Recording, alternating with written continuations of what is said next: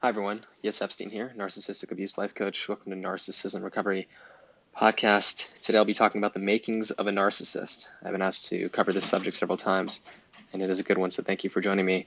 And to begin, the narcissistically wounded individual will most often have come from a family of origin that had parenting that was rejecting, disapproving, unaffectionate, and non-unconditionally loving. So conditionally loving.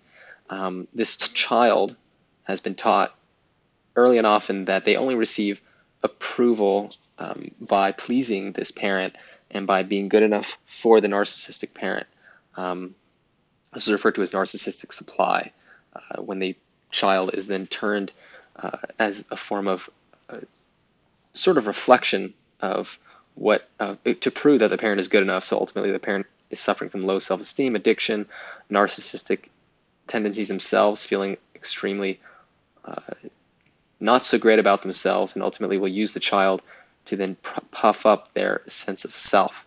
So as opposed to the child being served, being attuned to by the parent, the child now needs to attune to the parent's needs and serve those parents' needs, ultimately rejecting themselves in place of the parents' extremely age-inappropriate needs. So the child has learned that they have little value outside of this experience of what the parent can gain from them. They learn to become extremely, I should say their true sense of self becomes extremely rejected. And I would say the main wounding of narcissistic abuse is emotional neglect. There's really a balancing act between emotional neglect and smothering. The emotional neglect is the rejection of the child's true emotions and needs. The smothering is the controlling aspect, where the parent literally controls the child and manipulates them into becoming a source of supply. So because of this insecure foundational home, because ultimately they can't have that ability, they don't have that ability to have strong, rock solid parents who give them the tools to build a self, the child creates this faulty foundation and ultimately oftentimes becomes extremely either codependent, where they have learned that they can only get their needs met by pleasing others, or they'll themselves become the perpetrator and become narcissistic and ultimately a narcissistic abuser. In addition, there's several ways that the family dynamics can set up a child to be a narcissist. And I will say that narcissistic individuals isn't a guarantee. There are some people who have gone through these experiences and have been able to protect their true sense of self and hold on to their identity and ultimately heal. This is extremely difficult work. And even if you have been wounded, have lost your sense of self, there are things to be done that can help you resurrect your true sense of self. But in childhood, oftentimes there's the idealized child, which is oftentimes the golden child, which is where the child learns that love is synonymous with success, and success will get you what you want in life. So this child learns that success equals happiness. They also learn that by accomplishing things, they will have value, which is obviously extremely neglecting of their true emotional well-being, their true self. They will hate their flaws. This child will oftentimes feel extreme shame by any perceived flaw. They'll become extraordinarily perfectionistic. This idealized child will have learned that their talents are what make them good enough, and they will obsess over success and talents. In addition, the parents will take on these talents as their own, so they'll almost pilfer, steal, and take on the talents of the child, the successes of the child, and make them their own. This sets up a dynamic where the child is running to become good enough, only to be robbed of all their belongings, of all their successes.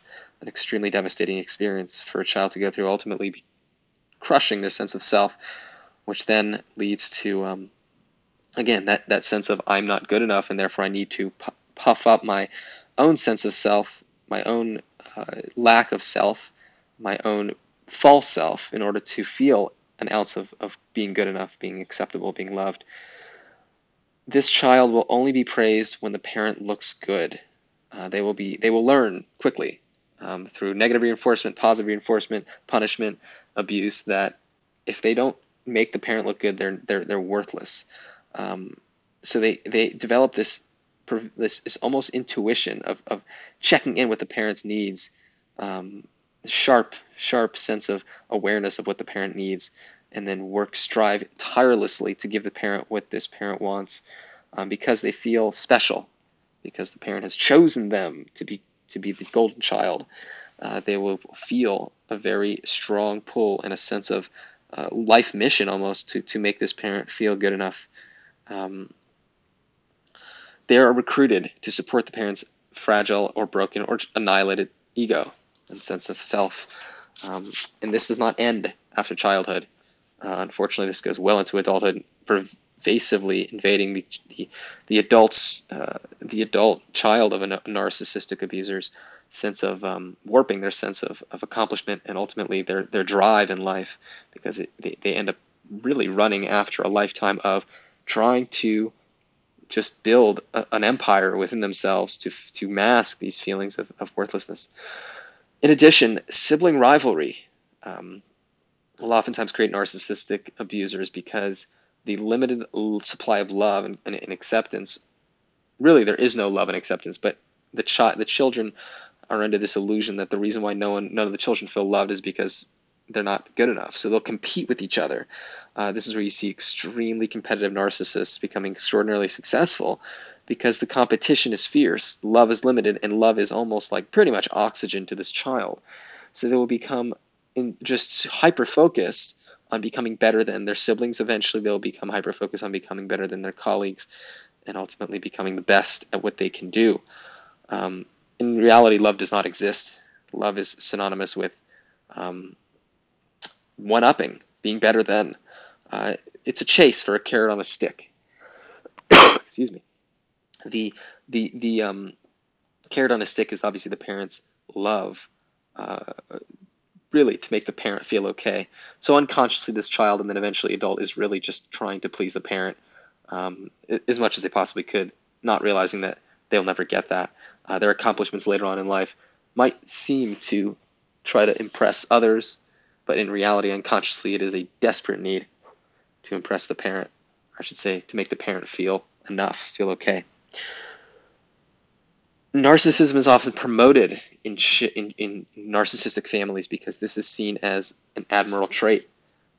Everyone for themselves, and everyone has to fight for survival of the fittest. Everyone has to fight for really a sense of being good enough and ultimately pleasing mom and dad. So this becomes a way of life. This becomes okay. This becomes normalized.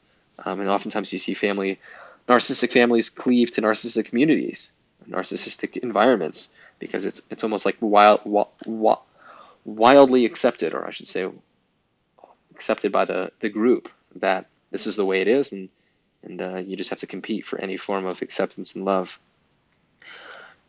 Narcissistic parents groom their children, groom the golden child to be the next narcissistic parent as a way of passing down the legacy of narcissism.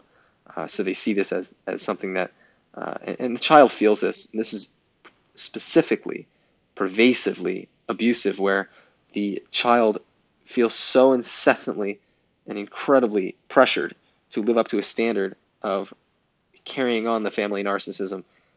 Ultimately, it cracks their sense of self, and the false self takes over, and they will work tirelessly to live up to the family name. Suddenly, this pressure is not just about being good enough; it's about you have a legacy to carry on of the family values, and the values in this case are to be accomplished, to be good enough, to be successful, to be anything to mask these shameful feelings of feeling humiliated and not good enough. You'll oftentimes find the critical parents, rejecting parents, parents who have standards that are just way too high, will set the child up for feeling very inadequate. And in order to combat these these extreme criticisms, the inner critic that is passed down from the parent to the child. The child will take on this inner critic and really beat themselves up and destroy their own self, using this same negative message, these negative messages to essentially beat themselves into a very high position of power, success, adoration by others. This will become the ruler. The critical parent's superego, their negative messages will become the ruler of the child's life, and they will ultimately become self-abusive, and this really sets up the child to become abusive to others because they're trying to off-source this negative inner critic, which becomes a tyrant in their mind. So the critical parent really sets up the child to become very self-critical, which ultimately leads to feeling extremely inadequate with the inability to reach high standards that are set by this critical parent. They will then lean into this false sense of superiority. Again, another setting up of the false self, because it works to mask this inner critic. Something to the tune of, if I do this and that, then the inner critic will be finally pacified. The inner critic parent, the critical parent, which now becomes the inner critic of the child, will finally be pacified. It works as a defense, and ultimately does not work long term. People, or actually narcissistically injured, wounded, and narcissistic individuals will end up pushing people away and only pulling them close when they can use them or control them. The second they cannot control them, the second they become too successful, they will be devalued and discarded. This happens in childhood. This is a replay of childhood where the critical parent will push away the child and only accept the child back if they're playing their role, they're doing enough. And this really plays itself out in adulthood, where the criticized child becomes extremely critical of others and themselves in other ways, and will never be able to get close to others, because others who try to get close to them will be hurt, being devalued, and ultimately discarded. So I hope this podcast resonated with you. If you had a childhood that sounded anything like this, chances are you have been injured emotionally, perhaps narcissistically wounded. There are certainly things that could be done. I heard oftentimes, can somebody who's a narcissist change? Well, a narcissist is just somebody with a wound. Can somebody who's wounded change? Well, yeah. It takes work. It takes healing. But it certainly, first step takes an admittance that you have had these experiences and that you were helpless to change. So if you're struggling to recover, please do reach out for coaching. I work with a therapy method called Mind Map Therapy, alongside Dr. Judy Rosenberg, who's the founder of the Psychological Healing Center, who created this system. The system is effective, extremely profoundly effective in helping people recover from narcissistic abuse by identifying wounds of childhood as well as adulthood that are leading you to self-sabotaging behaviors, feeling worthless, and operating out of a false sense of self that is not allowing you to really live from your authenticity and fulfillment. So please do reach out. I can be reached at Yitz, Y-I-T-Z, at psychologicalhealingcenter.com. Please do feel free to like and share this podcast if you found it beneficial. Thank you so much. All the best.